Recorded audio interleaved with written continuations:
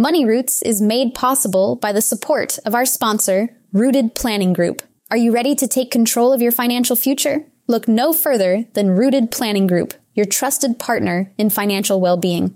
At www.rootedpg.com, you'll discover a wealth of resources and expertise to help you thrive financially. Rooted Planning Group specializes in personalized financial planning, investment management, and retirement strategies. They understand that every financial journey is unique, and they're here to guide you every step of the way. With a team of experienced advisors, Rooted Planning Group is committed to helping you cultivate a secure and prosperous future. Visit www.rootedpg.com today to learn more about how Rooted Planning Group can help you grow your money roots. Every week, it's my goal to share financial information that helps you in both your life and financial vineyard. We hope it takes you from your roots to the journey of your vines and the influences in the air that have helped craft your delicious life. Like wine, life and finances have different palates that should be celebrated and not judged. Welcome to this edition of Wine and Dime with Amy Irvine and Ann Arcio. Welcome, Ann, again. Thank you, Amy. Happy to be here. So Ann and I are meeting fairly early in the morning to record this podcast. So instead of talking wine, we were talking coffee. So I love coffee. Like coffee there's my two favorite. I was actually asked once if there was three things from a doctor, like three things that I wouldn't give up or would never want to give up, what would it be? And I said coffee, wine, and bacon. I love that. And I think they responded the same way you did, Anne. And they were like, okay. So I love coffee, especially with coconut milk in it. That's unsweetened coconut milk with just a little bit of vanilla in it. Just does it for me in the morning. And when I was fasting not too long ago for some blood work and stuff that I had to have done, they told me I could drink black coffee. And I'm pretty convinced that I would give up coffee if I had to drink it that way. How about you? I agree with you there. I definitely need a cup of coffee in the morning. Love some half and half in it. And not really particular with the coffee as long as it's strong and hot. Yeah. But I definitely just enjoy the ritual of just having that cup of coffee in the morning too. I don't want it wimpy. I want it flavorful. Yeah. Yeah. And actually, my doctors have told me that the stronger the coffee, the less acidic it is, and it's actually better for you. So that's my story, and I'm sticking to it. Just like more is better for you. But, well, speaking of needing some strong coffee, we've got a strong topic to talk about today. Ann and I wanted to talk about saving for college when you have young children. Many of our clients, it's really across the board, but we do have a few clients, probably about a third, that are looking at this as a challenge or a competing goal that they have in their life is saving for kids when they're younger, to know what the right amount is and how to save it and how to split it up, especially when you have all those competing goals. So we thought we'd start with talking about, number one, what are some of the vehicles that actually could be used in saving for college? Because I feel like similar to the retirement savings worlds, there's all these initials and there's all these different types of savings vehicle. And people really don't know the pros and cons of all of them. We're going to attach to the show notes kind of a summary of what we're going to be talking about. So make sure that you explore the attachment to the show notes and out on our website as we talk through some of this. But probably the most popular one is 529 plans. A lot of people hear about that. And do you want to talk just a little bit about sort of the minimum investments, sort of a little bit about how they work? Yeah. So a 529 plan is a college savings account that has to be used for education expenses, or there's just some different tax implications if you use the money for something other than education expenses. So It's a great vehicle because it offers some tax breaks, and different states have different rules. If you put money in, you can invest it, and as it grows, there will be no taxes on that growth as long as you withdraw the money and use it for the qualified education expenses. And as I was saying, different states have different rules. I'm in Colorado, and you can contribute up to $10,000 a year and get a tax break for that $10,000 that you contribute. So that's a really great benefit. Other states work with a lot of clients in California, and they don't offer that, but you still get the benefit of having that tax-free growth on the money that you invest. And it's a really great account. It's easy to set up. A lot of the plans have age-based investments, which will offer you diversity and will automatically get more conservative as your child gets closer to college age. So there's not a lot that you have to do. And you can usually put in, you can start with a very small amount. And you could even do $50 a month and start there. And you can also, like our plan makes it really easy to send a link to grandparents or aunts and uncles for a birthday present and have them contribute to the account, which I think is a really neat way to support kids and maybe, something different than just another toy. So yeah, I think it's a really great account. It's the tricky part is we don't know the future. I have a 3 and a 6-year-old, and I don't know for sure that, that college is going to be in their future, though that's what we hope and work towards. But you can also change beneficiaries. So if, one went to a college and they got scholarships, or they, it was less expensive, we could also change the beneficiary and use funds for the other child. So that's an option as well.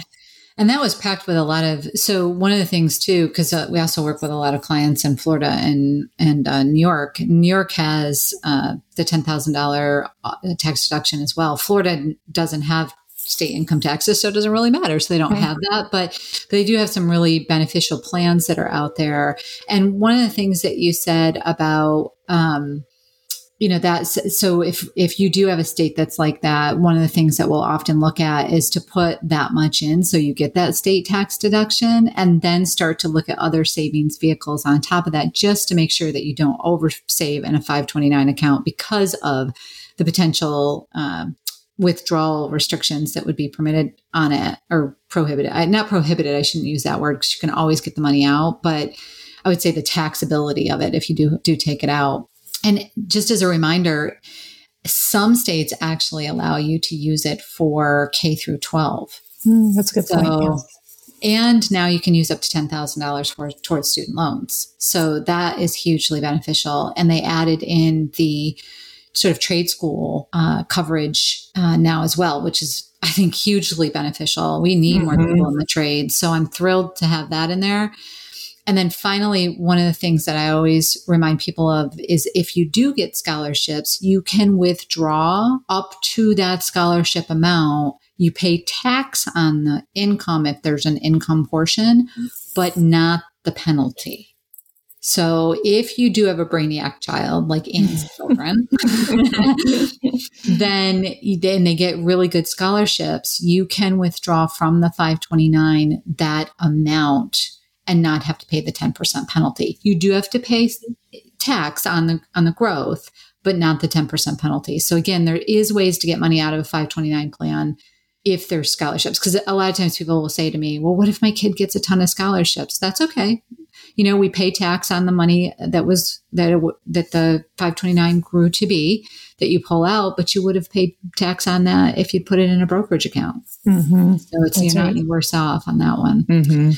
So then kind of moving to what used to be a very well-known, very rarely used vehicle anymore, not the most preferential, because just as a reminder, folks, 529s are counted as parental assets. So when you're filing that fabulous FAFSA form, it's considered an asset of the parents, not of the child's. But the next vehicle, what we call an UGMA or an UTMA, which is a Uniform Gifts to Minors Act account. So many, many years ago, these accounts were used to shift assets from a parent to a child, with the child being in the lower tax bracket. Well, regulators caught up on that one.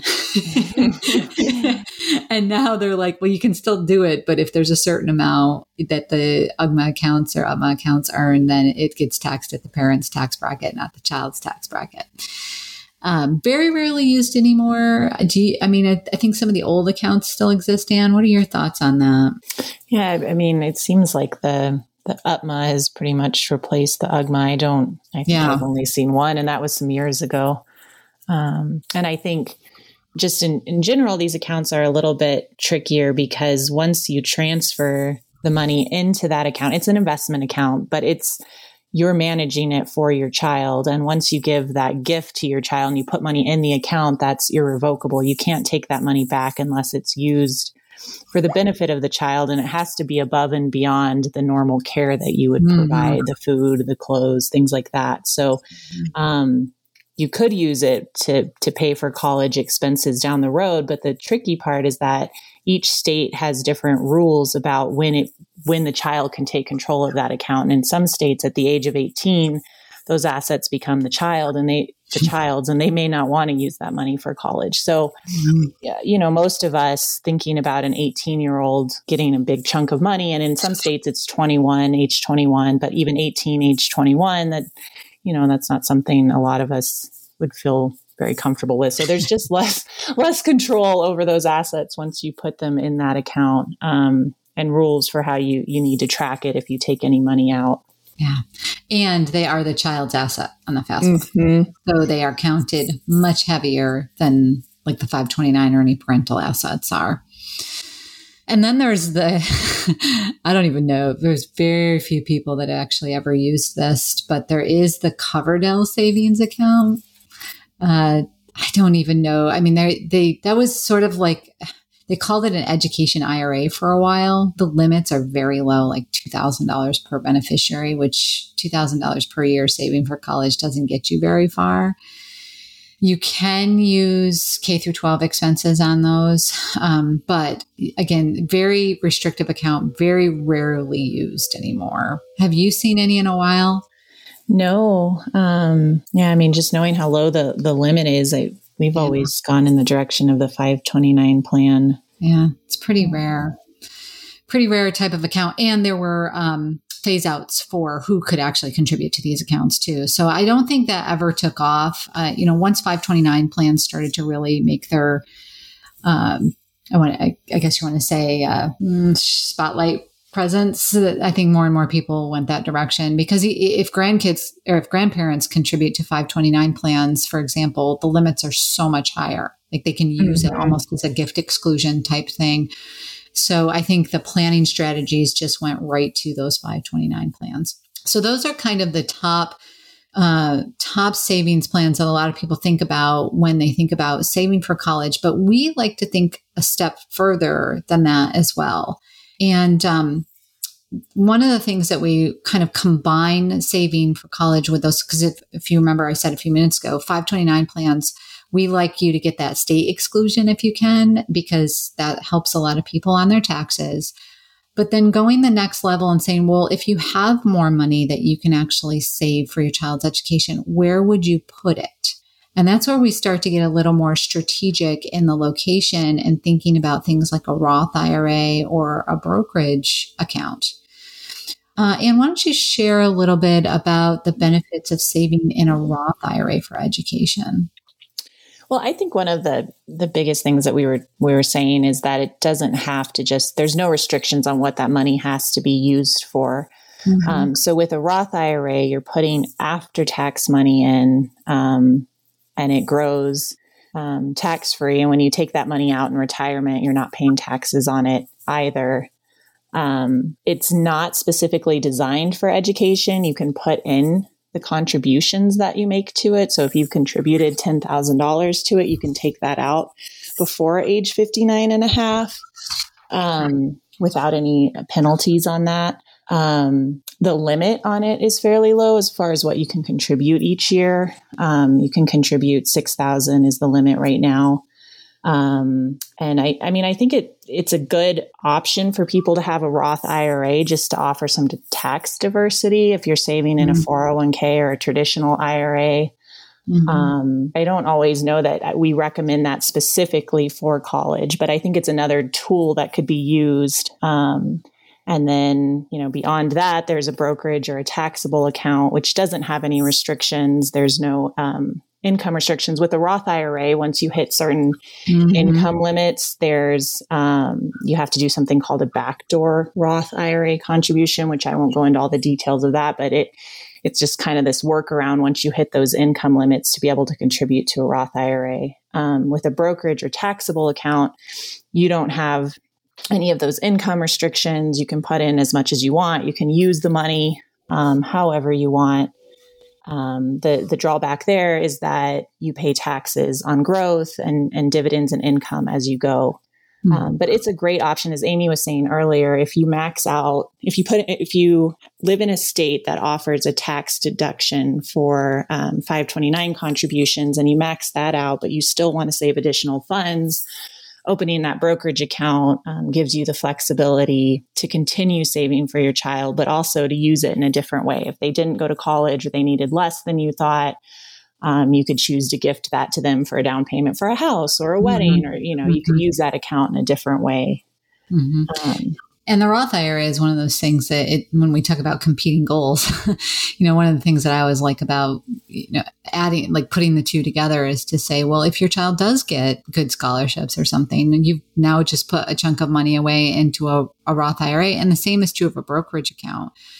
It's challenging to when people are having, or when they have young children, they're usually at the beginning part of their marriage too, and their career often might either be early or middle part of their career. So trying to come up with the cash flow is the challenge. Like ideally, sure, would love to be able to fully fund a 529 plan and a Roth and put some extra money in a brokerage. But what if you can't? What then? How do you sit down and decide? I mean, that's where the priority goal setting comes into play, I guess. But what are some ways that people can kind of think about those competing goals that I mentioned earlier, map that out? Yeah, we often, and what you were saying with the priority, making the goals and putting them in a priority order, which is what we do when we sit down with clients, is saying, and we just met with a couple that have a 1-year-old and a 3-year-old last week. And we were asking them, where does college fall in the list of priorities? Is that number one? Would you be willing to work, additional years and push off retirement because you're going to make sure that your kids graduate without student loan debt? Is it, you're okay with your child paying some of their education? You want to contribute what you can.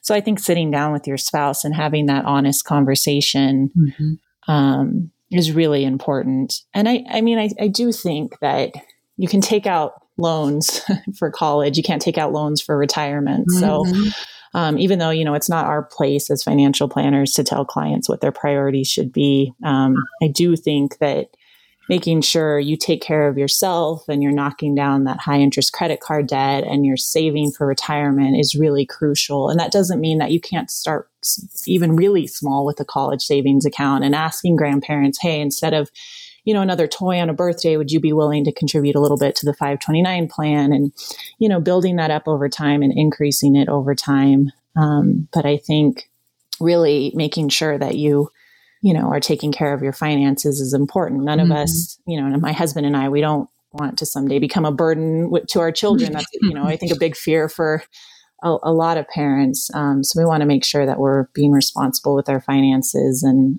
trying our best to balance all of those goals.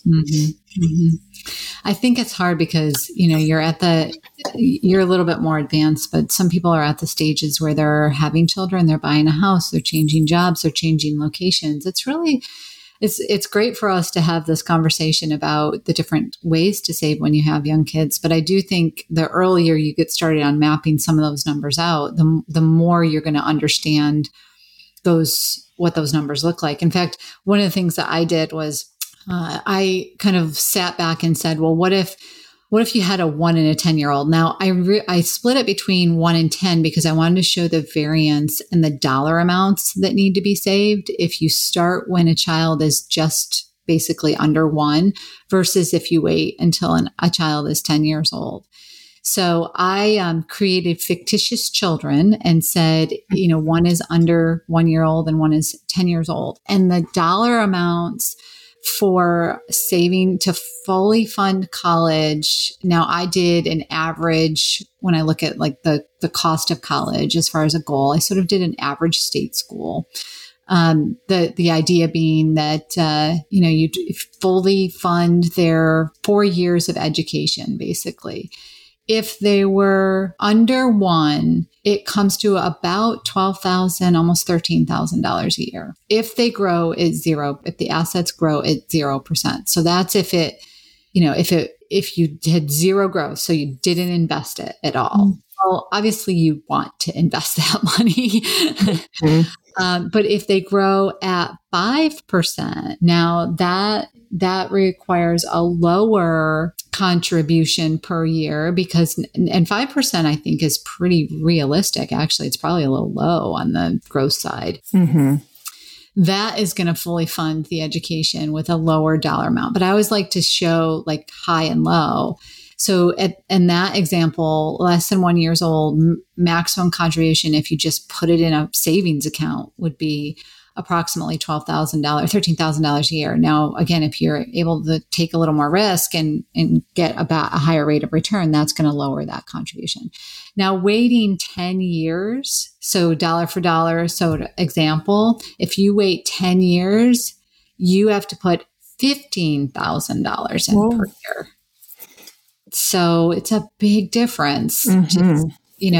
If there's any way that you can contribute, even like you said, Anne, $50, then it really does make a difference. One of the things that my husband and I did, and I just think that you mentioned giving links to your family members when you have a 529 account.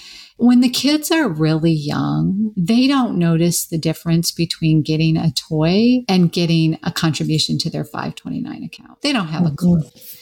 So one of the best ways for grandma and grandpa and aunt and uncles to actually make a huge impact on their respective grandchild or niece or nephew, in my opinion, is to do that. Because if you as a parent don't have to contribute as much because you've got family members that are also dedicated to education, that can be such a huge reprieve on the various goals that you have, the competing goals that you have, and taking that into consideration can make a huge difference. And when my nephews and nieces were young and still are, actually, that's sort of what we did. Birthdays, Christmas, anything special, we contributed to their 529. And I've got a couple nephews now that are starting to get up there towards graduation that are looking at that account and saying, I can use that money. That's neat. Yeah. And the good thing, it's under my name. And so it's not under the parent's name. It's actually not under the child's name either. So when they go off to college, this is not money that they have to claim, because technically I could change the beneficiary, and so they don't have to claim this. And depending on the college, starting this year in 2022, they don't have to claim it on the FAFSA as unearned income. Now the CSS profile, some colleges do, but that changed this year, so that's a big deal. Oh, that's great. Yeah. So any other thoughts that you'd like to share when it comes to saving for kids' educations when you have small kids or when you have those competing goals? I think we covered a lot of great topics, and probably it was a lot. Yeah. We're certainly here to help if you have questions and want to work with us on that. But I think just sitting down and talking about it with your partner and talking about those goals and opening an account and starting small. I certainly know what it's like to have competing goals and having such little ones that you don't know what the future is going to be and, what their college ambitions are going to be. But I think just, starting small and making sure that you're also balancing that with saving for retirement and paying off any debt. Mm-hmm. Yeah, that's a big one, right? In your own student loans, maybe even. Mm-hmm. Yeah, that's a whole nother topic that we're going to get into next month. So, well, we hope fun to come. Yeah, right. We hope that you've enjoyed this show so much, and dig into the show notes with the summary that we've provided. we'll provide to you folks. As always, if you did like this, please feel free to share it with your friends, your family. We know this is an important topic. We'd love to hear from you on more questions that you might have. Make sure that you like us on Facebook, LinkedIn, Twitter, and Facebook, of course. And if you do have a particular question you'd like to know more about, please send us some notes and ask us those questions. We'd be happy to feature them in future podcasts. Thanks, everyone. And that will about do it for today's episode of Wine and Dime. You can contact Amy through the website, www.rootedpg.com, or amy@rootedpg.com. You can also follow us on Facebook and Instagram @rootedpg for the latest news. And if you have any questions, comments, or topics you would like to hear about, feel free to let us know. And don't forget to rate and subscribe the show wherever you get your podcasts. And again, thank you for listening, and be sure to tune in next time.